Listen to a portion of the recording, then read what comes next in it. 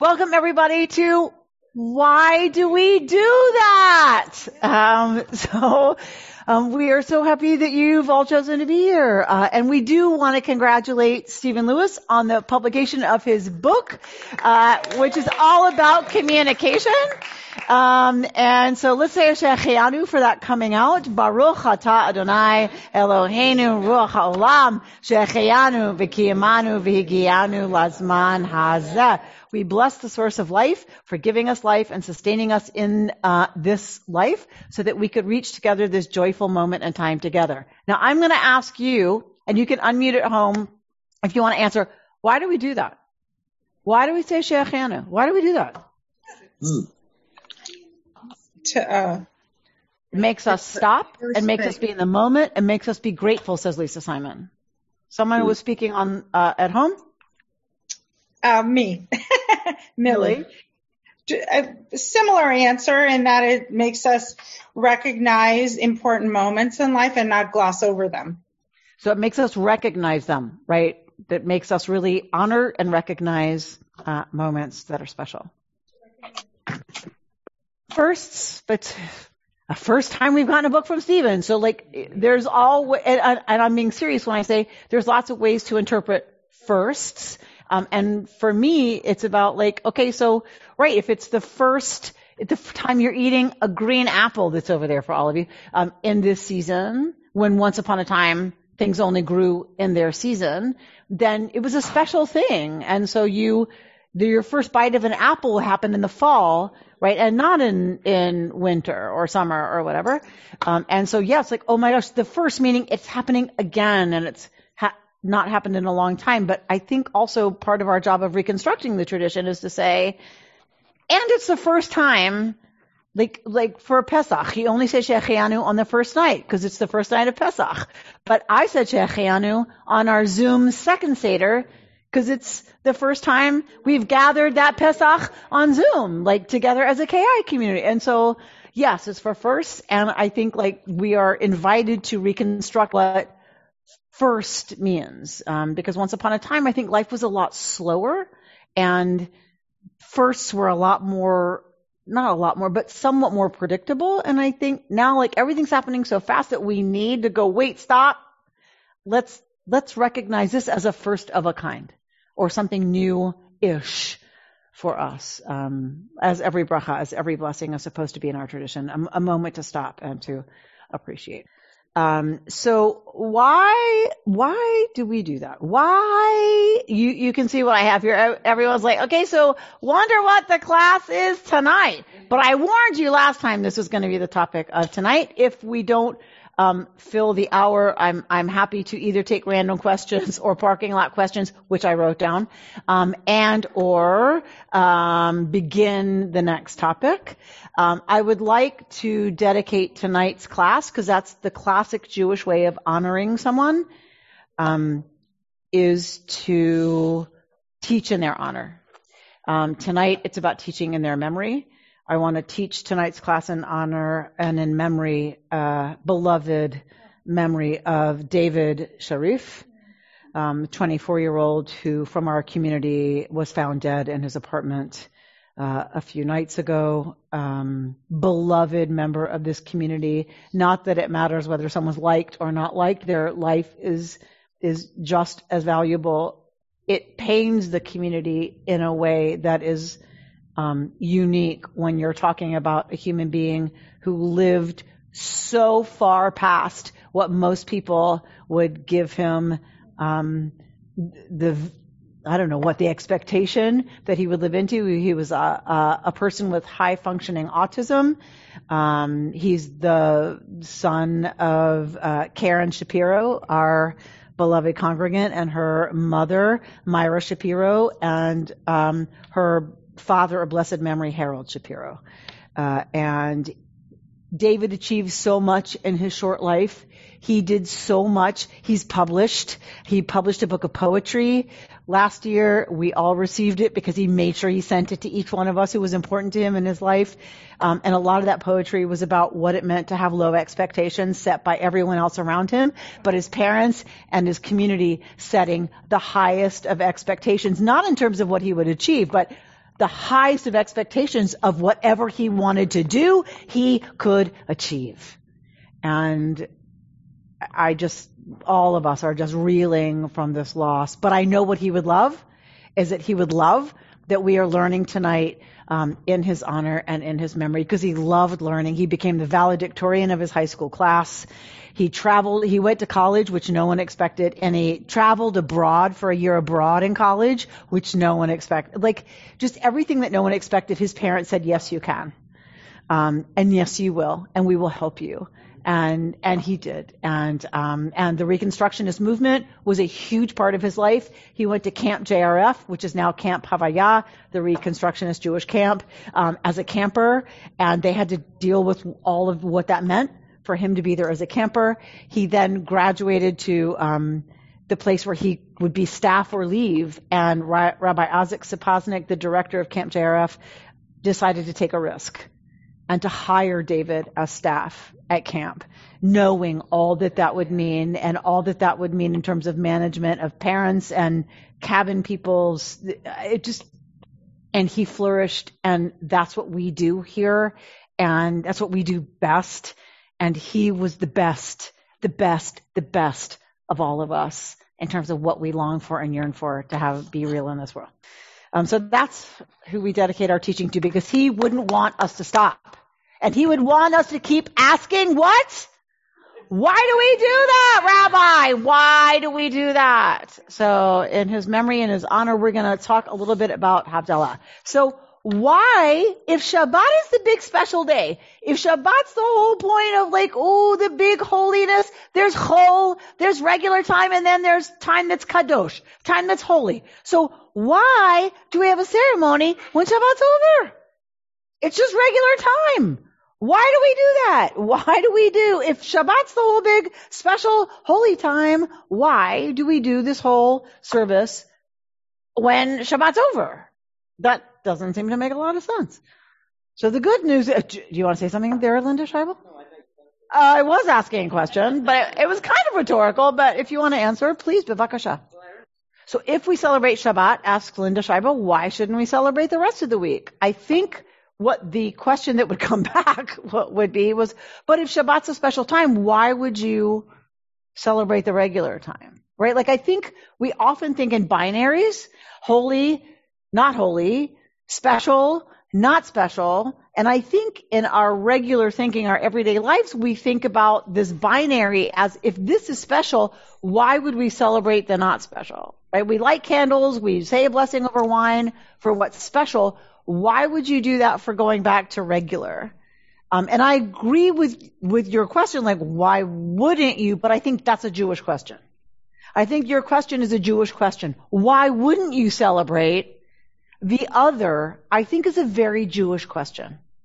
Because I think our Western industrialized consumerist world has a very clear distinction between what's special and what's not, and what's elevated and what's not, and what's money making and what's not, right?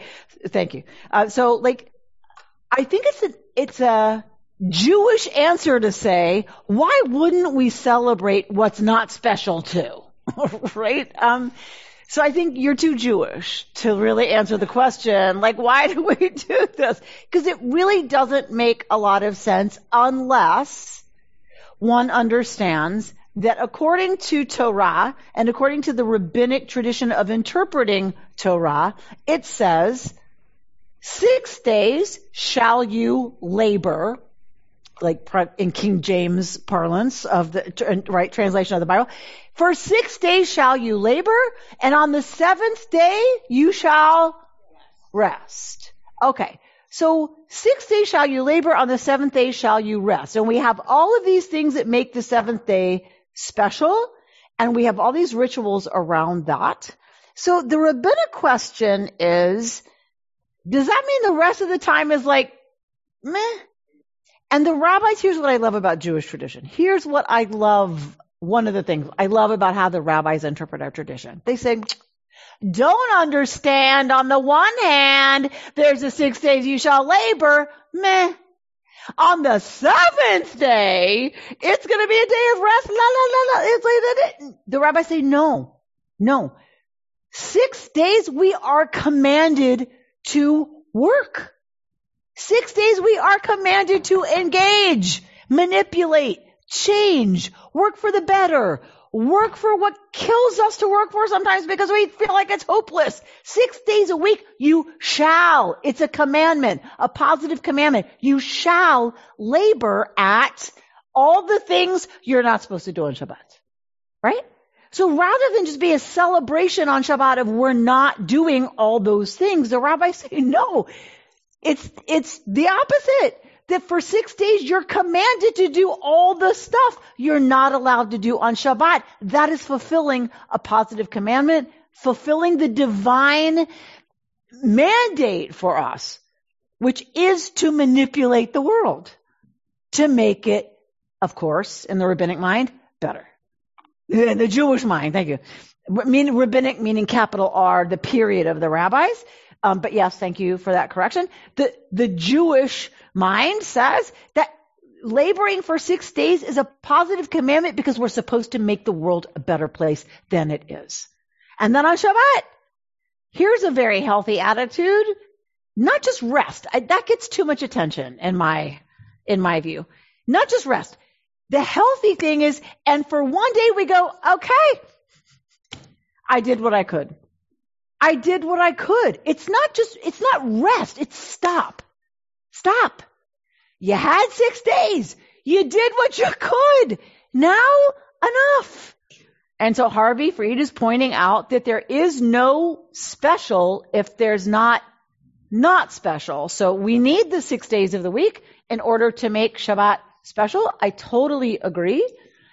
And I just think the not special doesn't get a lot of attention. It's what makes the special special, is that there's not special. It's just shvach. Some people would say vanilla, but vanilla is my favorite, so I won't say that. But I'll say shvach. It's just kind of plain. Meh. And what I want to say is, why do we do that? Because the rabbis believe, and the Jewish approach is that the 6 days are really super important and are indicative of holiness in a different way. The way is engaging, manipulating, gathering, cajoling, voting, whatever it is. And then one day a week we're supposed to go, okay, I did what I could, and now I have to let it go. I don't control the world. I don't control my community. I don't control other people around me. I can't control the outcome.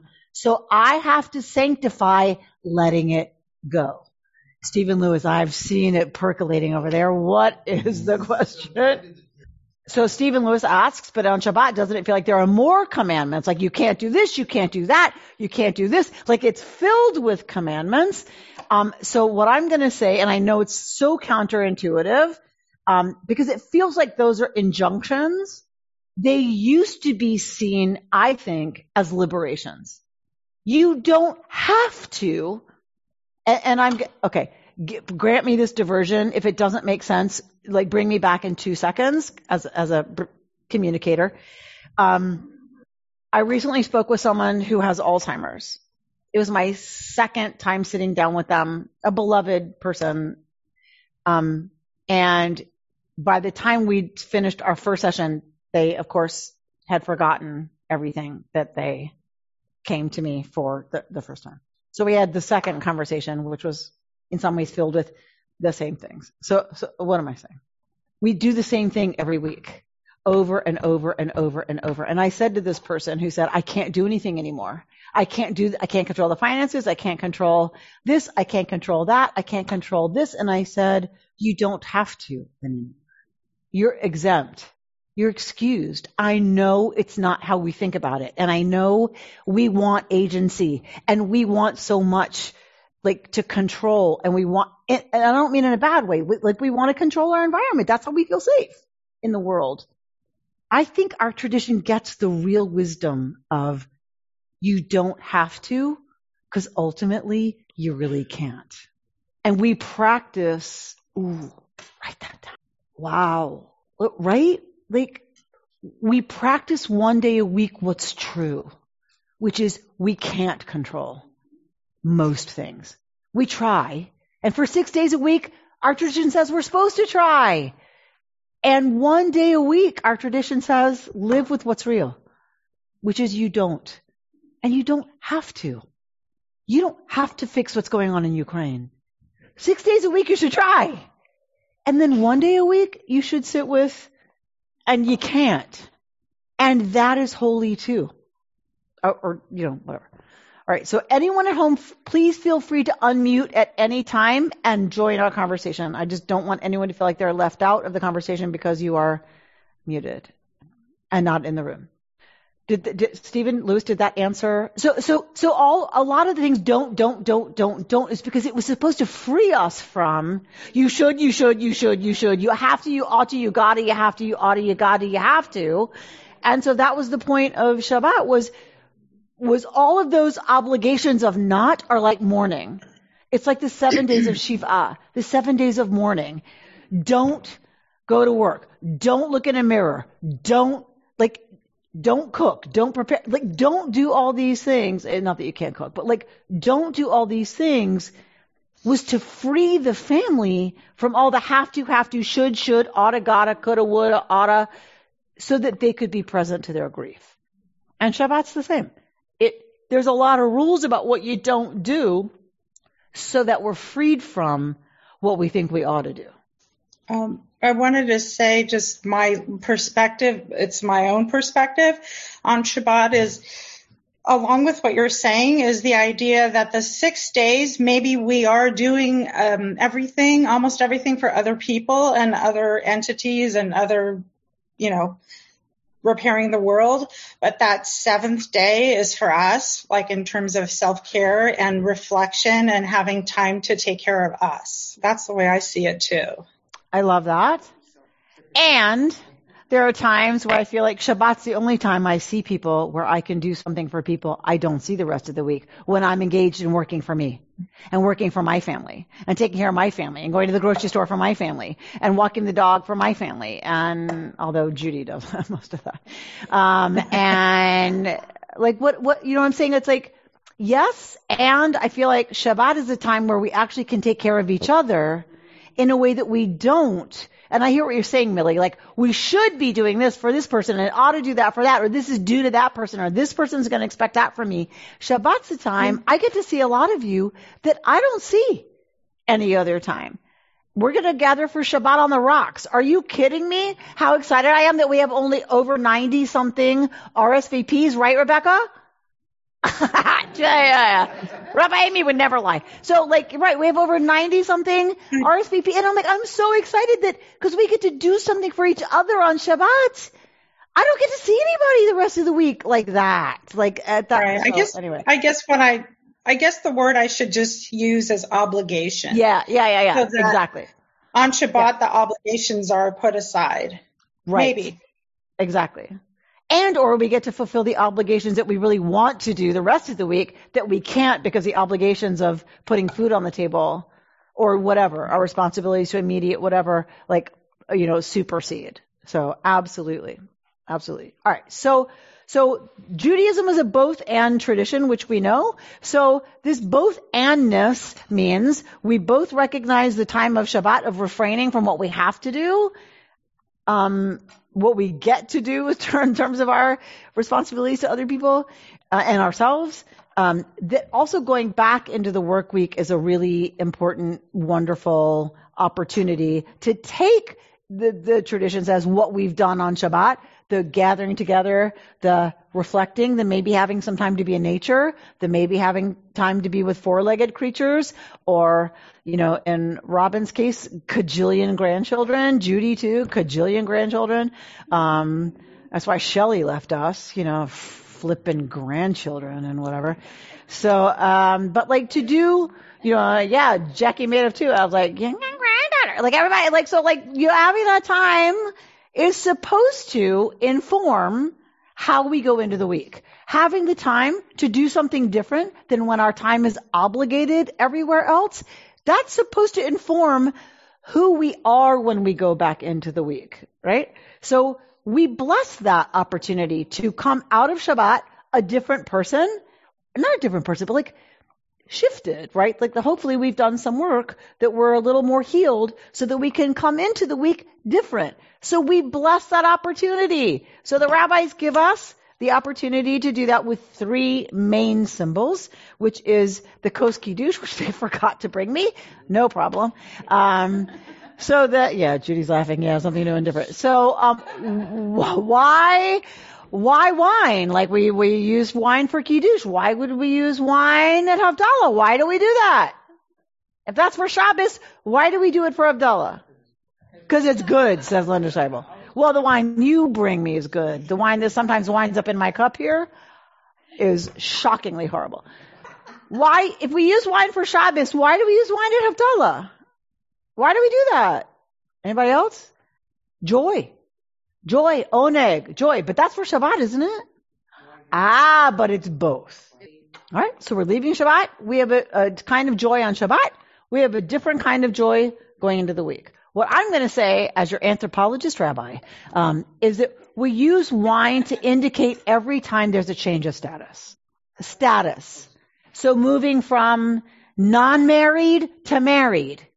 Under the chuppah, we have a kos kiddush, like we make a bracha over wine. Wine is what signifies a change from one status to another.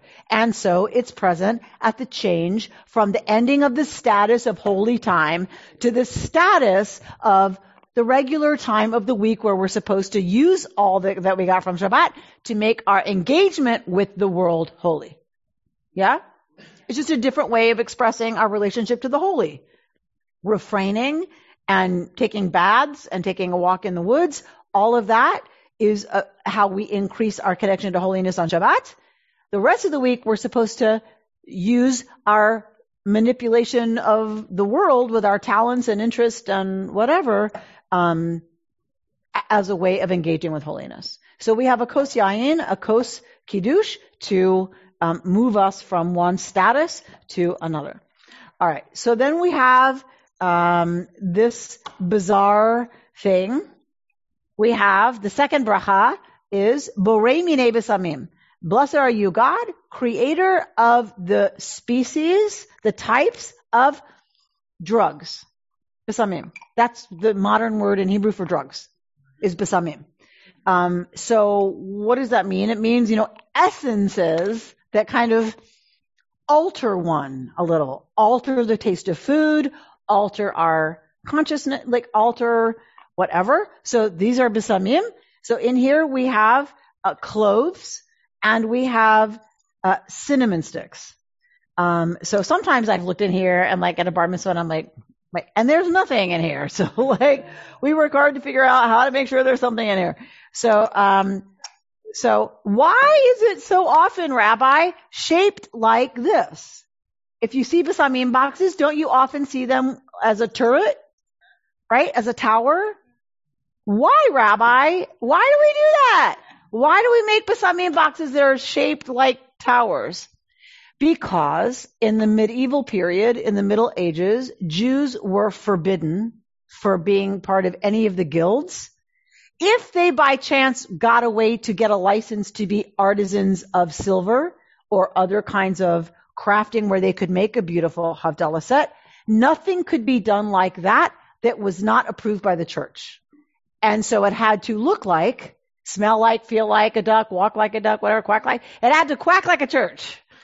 So everything had to look like a church spire, or artisans were not allowed to create it in medieval Europe. I'm talking about Europe not under the Spanish influence, because under the Muslims, we had it way better and a lot more freedom. But most of us come from Eastern European Jews, right, Millie Wexler? We come from Eastern European Jews, and so the tradition was to make it in the shape of a church spire so that it would be allowed under the feudal system. And it just, everyone's like, oh, well, that's so then you ask, well, why now do we have to have, because that's what a Havdalah, the besamim thing looks like. It looks like this. Like, otherwise it's not legit, right? Like, so it's like that whole, it's tradition because it was the only kind you could make. And so then, do you remember that joke about, the little girl's like 5 asks, why do we cut the ends off the roast before we put it in the pan? No? And so the little girl goes to her mother and says, why do we cut the ends off the roast before we put it in the pan? And the mother says, I don't know. That's how it is tradition. That's how it's made for Shabbos. So ask your grandmother. So the little girl goes to the grandmother. Like, why do we cut off the ends of the roast when we put it in because that's Shabbos. It's how we make the holidays. It's how it's made. Right? The great grandmother is still alive, thank God. So she goes to the great grandmother. Why do we cut off the ends? Well, because I bought roasts that were this big and we only had a pan that was this big. Right? So, but once it becomes, right? That's what you thought. In your home? No, okay. Well, it's a different story, says Carol. But once it becomes tradition, then it's like, okay, well, but this is how Havdalah spice boxes look. And therefore, it has to look like this. And look at this one. It's a beautiful ceramic, very modern, very right now creation that looks like a church spire. Bert? All right, Mr. Busy, I wrote down the answer to your questions from last time about this. You're going to have to give me till next time to answer that. Do the spices have been? No. God forbid. And I'll tell you why God forbid. Because what were spices used for in the actual temple? What's the kind of spice we know? What were they used for? The incense. God forbid you should accidentally stumble across the right recipe that was used in the temple for incense, and you use it in this context, like lightning comes from the sky and blows up Ki. Like, done. So, no, it has no connection to that. What is the connection, though? The connection, thank you for leading me there, Bert, is, so our text says, Uvayom hashvi'i, we work all the way through Genesis account of, one of the Genesis accounts of creation, Uvayom hashvi'i, and on the 7th day, Shavat, we say it in Kiddush, Shavat ve'what? Vayinafash. On the 7th day, God rested, Vayinafash. What is nefesh? Soul.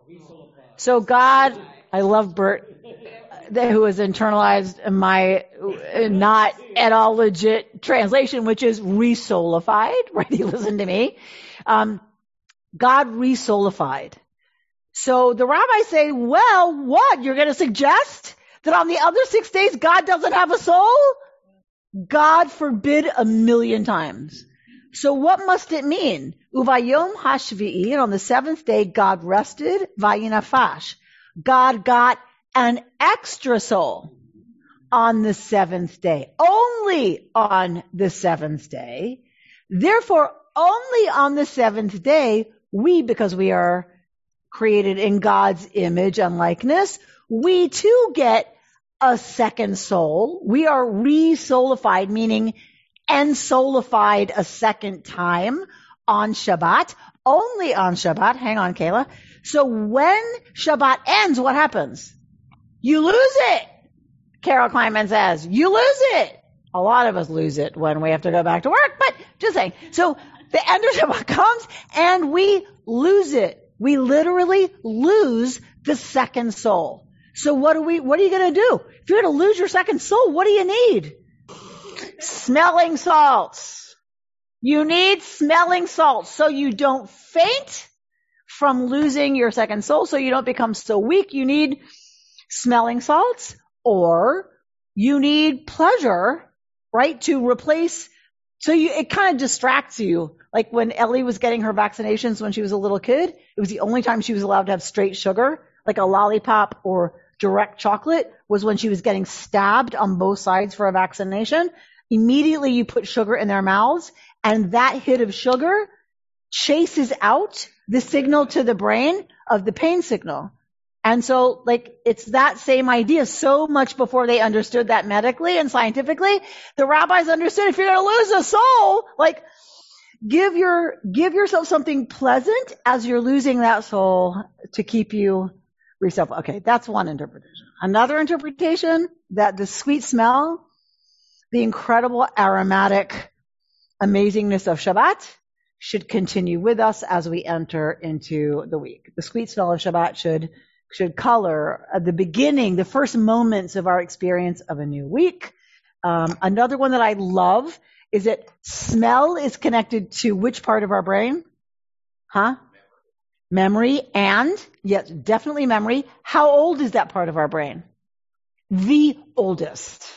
The oldest part of our brain is the one that is connected to olfactory stuff, right? Think about animals that like feel their way through the world by smell. And so as we go back into the work week, which means our animal self has to kind of come forward to compete, to struggle, to whatever, we give our reptile brain a hit of good stuff because we're going to need it. We're going to need that part of our brain to be like online and awake and functioning, and we should give it a reward because it's what's going to get us through this week of engaging that's coming. You had a question, Kayla. We think of like every night when we go to bed and we wake up and we get our soul back in the same modality. So like why don't we do all of this every morning? So Kayla's saying our tradition says every night we say, please restore my soul to me when I wake up. And every morning we get up and say, Moda ani lefanecha, thankful am I before you because you restored my soul to me and your loving faithfulness. So why don't we do this every day? Because there's an extra soul that only happens on Shabbat, that we only get on Shabbat. So we have a special ritual to deal with the loss of that soul. Where is this soul hanging out? We're thinking like where God kind of contracts and like we're all connected, we're all like kind of put together. Where is that soul at? Okay, so a lot just got asked in one question. All right, so you combined Lurianic Kabbalah, Tzimtzum. That is a whole different concept from the rabbinic concept of the soul leaves the body at night and is returned to us by God in the morning. So I'm going to answer what I think is that part of the question, which is where's the soul then? If it's not in us, the rabbis don't talk about it. The rabbis don't worry about it. What they know is that God will lovingly return our soul to us in the morning. And every morning we wake up, it's evident that happened. The day we don't wake up, guess that didn't happen, right? So it was, but I will say that my mother was very involved in alternative kinds of spirituality, including very technical astrology. I'm not talking about popular astrology. She did people's charts, which included a kind of math that is like beyond what I can possibly imagine. And she used to say that our soul went to the astral plane. So it's like kind of a common, and the rabbis were very influenced by the folks who created astrology, by Zoroastrianism in Babylonia and all of those cultures that created astrology. You go to Israel, you see mosaics on the floor of as you have seen, Kayla, you've been to Israel, the zodiac on the floor of the synagogue. They were very influenced and it was very enmeshed. So all I can say is I think it's probably something like, your soul goes to the astral plane. It's just not an accident that it comes back for the rabbis, right? For rabbinic Judaism, it's that there's a loving God who you go to be close to at night on that plane, and then God lovingly, in great faithfulness, returns that soul to you rather than keeping it, returns it to you. Because I think the word return is meaningful. Returns it to us in the morning. I mean, that is completely non-based in rabbinic literature. It just is kind of my gut instinct is they didn't really care. They trusted that God created this loving universe, and if your soul leaves your body, it's obviously fine and safe, and then God lovingly returns it. And that's what they cared about, is that it was lovingly returned this morning, and I need to offer gratitude for that. Although I wonder sometimes. Because my mother would say if you had a really intense dream about somebody, it meant you were working stuff out on the astral plane. And that it's none of your business what it was. Like it's none of your conscious mind's business what it was. Just know you were working some stuff out. And just trust that, I know. You have no idea what I grew up with. Okay. But you're getting a sense. All right. So we have wine that's about change of status from, that time to this time, and our way of engaging in the world like that, and our way of engaging in the world like this. Okay. So then, and I've got the answer to your question about when did Shabbat table ritual become normative. So I looked it up. So I've got that answer for you. So don't let me let you leave without giving you that answer. And Millie Wexler, you said something about, or somebody said something about taking challah. Anyway. Okay. So I don't want to light it yet so that you can see. So obviously we start Shabbat with 2 wicks. We talked about that last week. What are the 2 wicks for? Why do we do that? Why do we light 2 candles?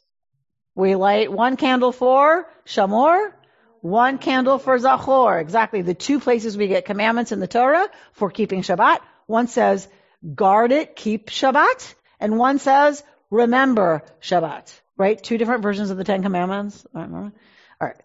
I know it freaks some people out, but okay. So I wish we had a bigger one.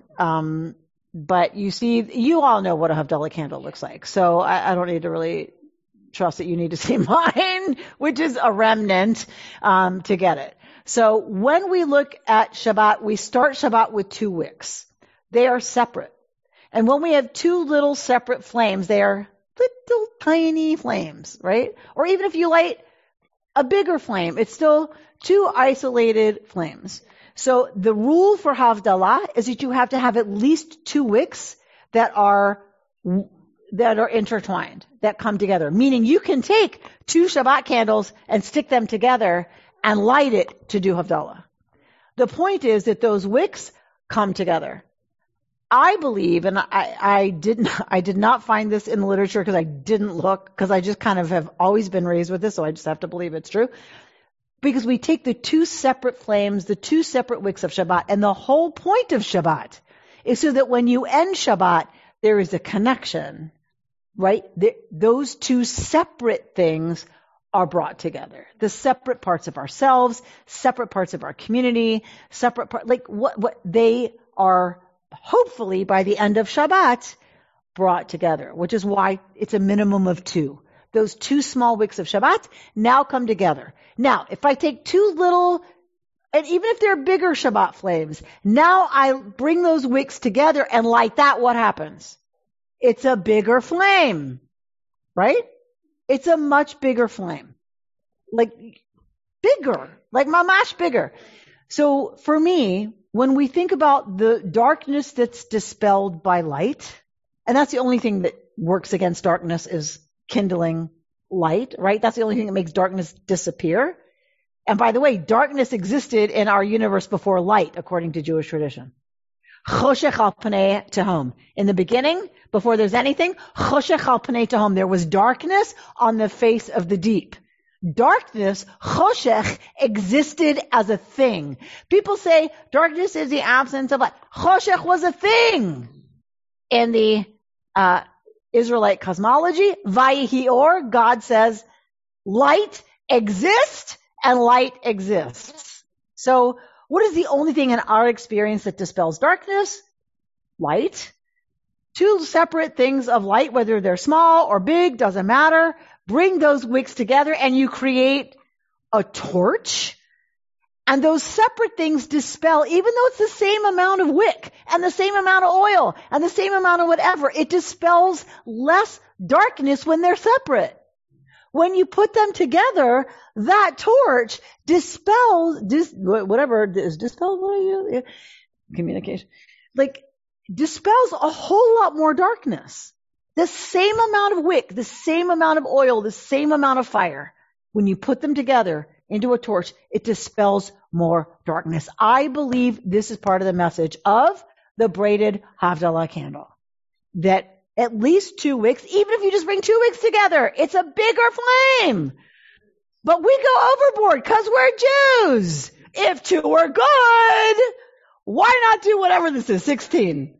Right? Like 1.5 million here, right? And so there's all different numbers. There's all different ways to do this. A lot of us are familiar with this particular Havdalah candle, which is 1, 2, 3, 4, 5, 6. Thank you. 6 wicks together, right? And so they are braided together. You see? So 2 little Shabbat flames to begin, but this is what we end Shabbat with, hopefully. What I like to talk about with this is that because we go more than 2, I like to say to people when they come here for a bar and bat mitzvah.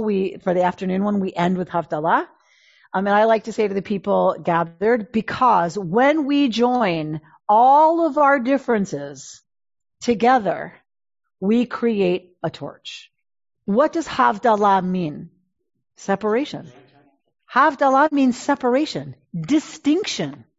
Like to distinguish one thing from another. Havdalah, separation, distinction. We are blessing distinctions. We are blessing differences.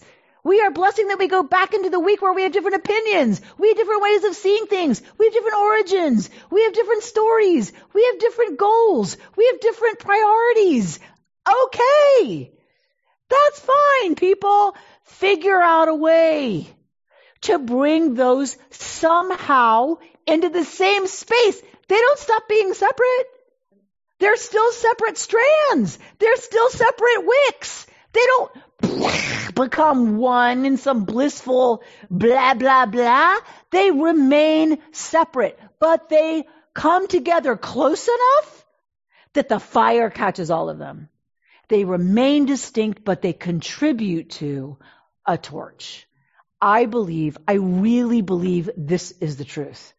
When we can honor distinctions, when we can honor difference, and we can yet have them close enough to each other that the fire catches, that is what will finally and ultimately the only thing that will dispel the darkness.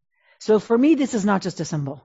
For me, this is a symbol of a very deep truth. Stephen Lewis. Why is this the way? That is a very good question. That's a very good question. I don't have an answer. So now you're going to challenge me, just like Freed over here, to go do more research.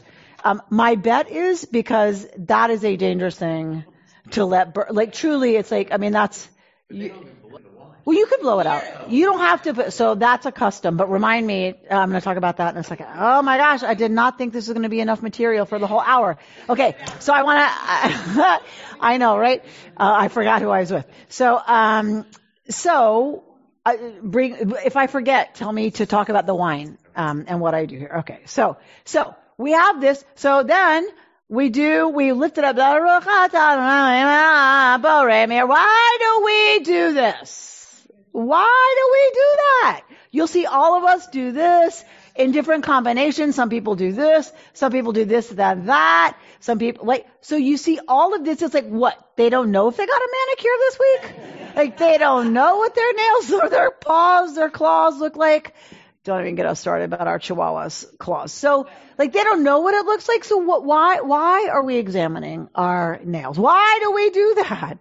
So there are a lot of explanations, just like for any Jewish custom, one Jew, 3 opinions or whatever it is. All right. So I made sure I wrote them down. All right. So one is what do we say? We're not supposed to, women's Passover event people, but women who were at the Passover event, we are not allowed to say a blessing. What? What blessing? We're not allowed to say a blessing if what? In vain. We can't say God's name in a blessing if it's not a for real, mamash, for real, legit blessing. So some people say, if we light the candle, but it has no purpose, if we're not using it for something that we're really grateful for, then you can't say the bracha, borei me'orei ha'esh, blessed are you God who creates the light of fire. So one thing says, okay, so what would you use in the ancient, think about before electricity. What would you use something like this for? To see. You'd use it to see. So if you need light to see, it's not like I see that my phone is here or I see that Bert's sitting here usually. If you're going to light something, it's to see something at a little finer point of distinction. So the Talmud rules and Talmud Masachet Brachot, the Talmud rules, if you're using it, it should be to see what country a coin is from. You should be close enough to the flame should be beneficial enough to you to see what country a coin is from. But if you're dealing with Shabbos, we haven't been around coins, and you might not have a coin handy. But it takes about the same amount of light to detect the difference between fingernail and skin. So, if I'm going to benefit from the light, so that I can say an actual bracha over the benefit of the light, So I don't take God's name in vain, God forbid. Then if I hold my fingernails up to the light, I can discern the difference between my fingernails and my skin. So I'm making use of the light. The other is that if I do this, I can see the difference between my fingers and the shadow my fingers cause on my palm.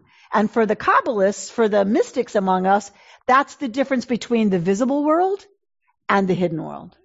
The way God is made manifest and obvious in the world, and the ways that God is hidden. The shadow side of God.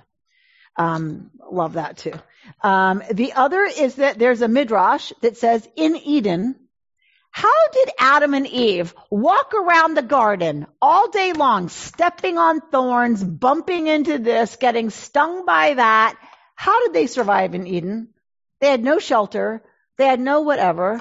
So the midrash says in Eden, Adam and Eve were covered with fingernail and toenail. Their whole bodies were covered with this stuff that could bend and move, but protected them from everything in the jungle. Right? The garden was a jungle. Lisa Simon, just today, went on a hike and almost stepped on what? Oh my God. A big butt rattlesnake. It was huge. Okay. Now, if that actually got you, we would not be here doing this right now. We'd all be at the hospital, like with Lisa. Right? So the folks who are interpreting that story go, well, how did they survive, Adam and Eve in the garden? They had fingernail and toenail all over their bodies. When they got kicked out of the garden, it all receded to this point at the end of our fingers and the end of our toes to let us remember Eden. That we should remember that we need to protect each other, protect ourselves, because we no longer have the protection of Eden. We're out in the real world, but we have a remnant. We have a reminder that we are loved and that we are cared for. Right? The other is that if you're going to say a blessing over something that is continually abundant. Even after we die, fingernails and toenails continue to grow. So if you like that one, by all means, everyone on the screen's like, no, thank you very much. Okay. But it's a legit one. Like, they keep growing. So something that's abundant. Yeah, like for a while. Yeah. You know what? I haven't asked a lot. No. All right. What else? So the other one I love is that, remember we talked about Shabbat, we start with the open palm. We put the cup, the kos, in this vulnerable, tender part of us where we, give and receive blessing and sensitivity and energy and all of that. So we go back into the work week. We start Shabbat like this because we're coming to that time of safety and opening and community and all of that. We're going back into the work week. So what do? We cover that over. We protect it. With what? With the sign, the symbol that we are loved and protected. We cover that tender part of us, not because it's bad, but just because it's necessary. We have to go back into the world. We have to go back into the work week. We have to go back where life is not always pleasant. I know it's hard to believe that work is not always pleasant. Or not just work, but and I mean our work in the world. I mean that by the rabbinic interpretation, not paid work. I mean our engaging with the world is not always pleasant, and we have to kind of steel ourselves for it, if you will. So we cover over that tender part of ourselves so that we can go out into the world and function as we need to. So coming to the putting it out in the cup. A lot of people put it out in the cup. I don't do that because I like to take a sip of wine, because you can't make a bracha over wine and then not drink it, or it's a blessing in vain. You have to do an action with what you've said a bracha for. So I want to drink the wine, and I'm just going to take one sip and then put this out in it. But the other thing is that it's really nice. We take here for the bar and bat mitzvah, and you'll see a lot of Havdalah sets that come with a tray. You pour the wine into the tray. Because you pass the wine to either be drunk or, whatever, and then you pour the remnant into the tray, and then you put this out in the tray. But either way, it doesn't matter. In the cup or in the tray, you hear the sound of Shabbat ending and the new week beginning. And at a bar and bat mitzvah, when we do it here, I say the sound of a childhood ending and the path to adulthood beginning, and then people cry, which is like cha-ching. Love that. Got 'em. Which Judy thinks is a little sick to this day, but she's like, I don't know what you're talking about. She's like, Amy's like, cha-ching. They're crying. And like, look at her. See? But here's the thing. One custom I learned that I love is that wine that you spill into the tray, that I spill into the tray, and then I put the microphone by it, and I put and also you can't see it when it goes into the cup. So if you pour it into the challah tray or the havdalah tray, people can see it, like sputter out and hear it, which I think is just very dramatic, which I love. But the other thing is then once it's out, now you have the tray with the wine in it and the wax remnants in it. I like to go to the tray if it's a simcha, so either at a wedding or a bar mitzvah where you're making havdalah, or even at Shabbos, but especially at a simcha. So I dab my finger in the wine from the tray, put it here, which I watch someone do, and then on my wrists. And then I go to the mother and father, siblings, grandparents of the bar bat mitzvah, and I do the same thing. I take the wine and put it on their pulse points like perfume to say, may the smell of the joy, may the aroma of the joy of this simcha stay with you for a really long time. And it's a way to just kind of treat that as holy, and also to give a physical taking it with you sense. So I invite all of you, when you make havdalah or someone else makes havdalah, feel free to dip your finger in the wine of the kos or on the tray and take the spell of Shabbat and of community and of whatever that gathering, because we don't usually make havdalah without a community. Let's be honest, we're liberal Jews. What that has meant, and to take that forward into the first hours of the week.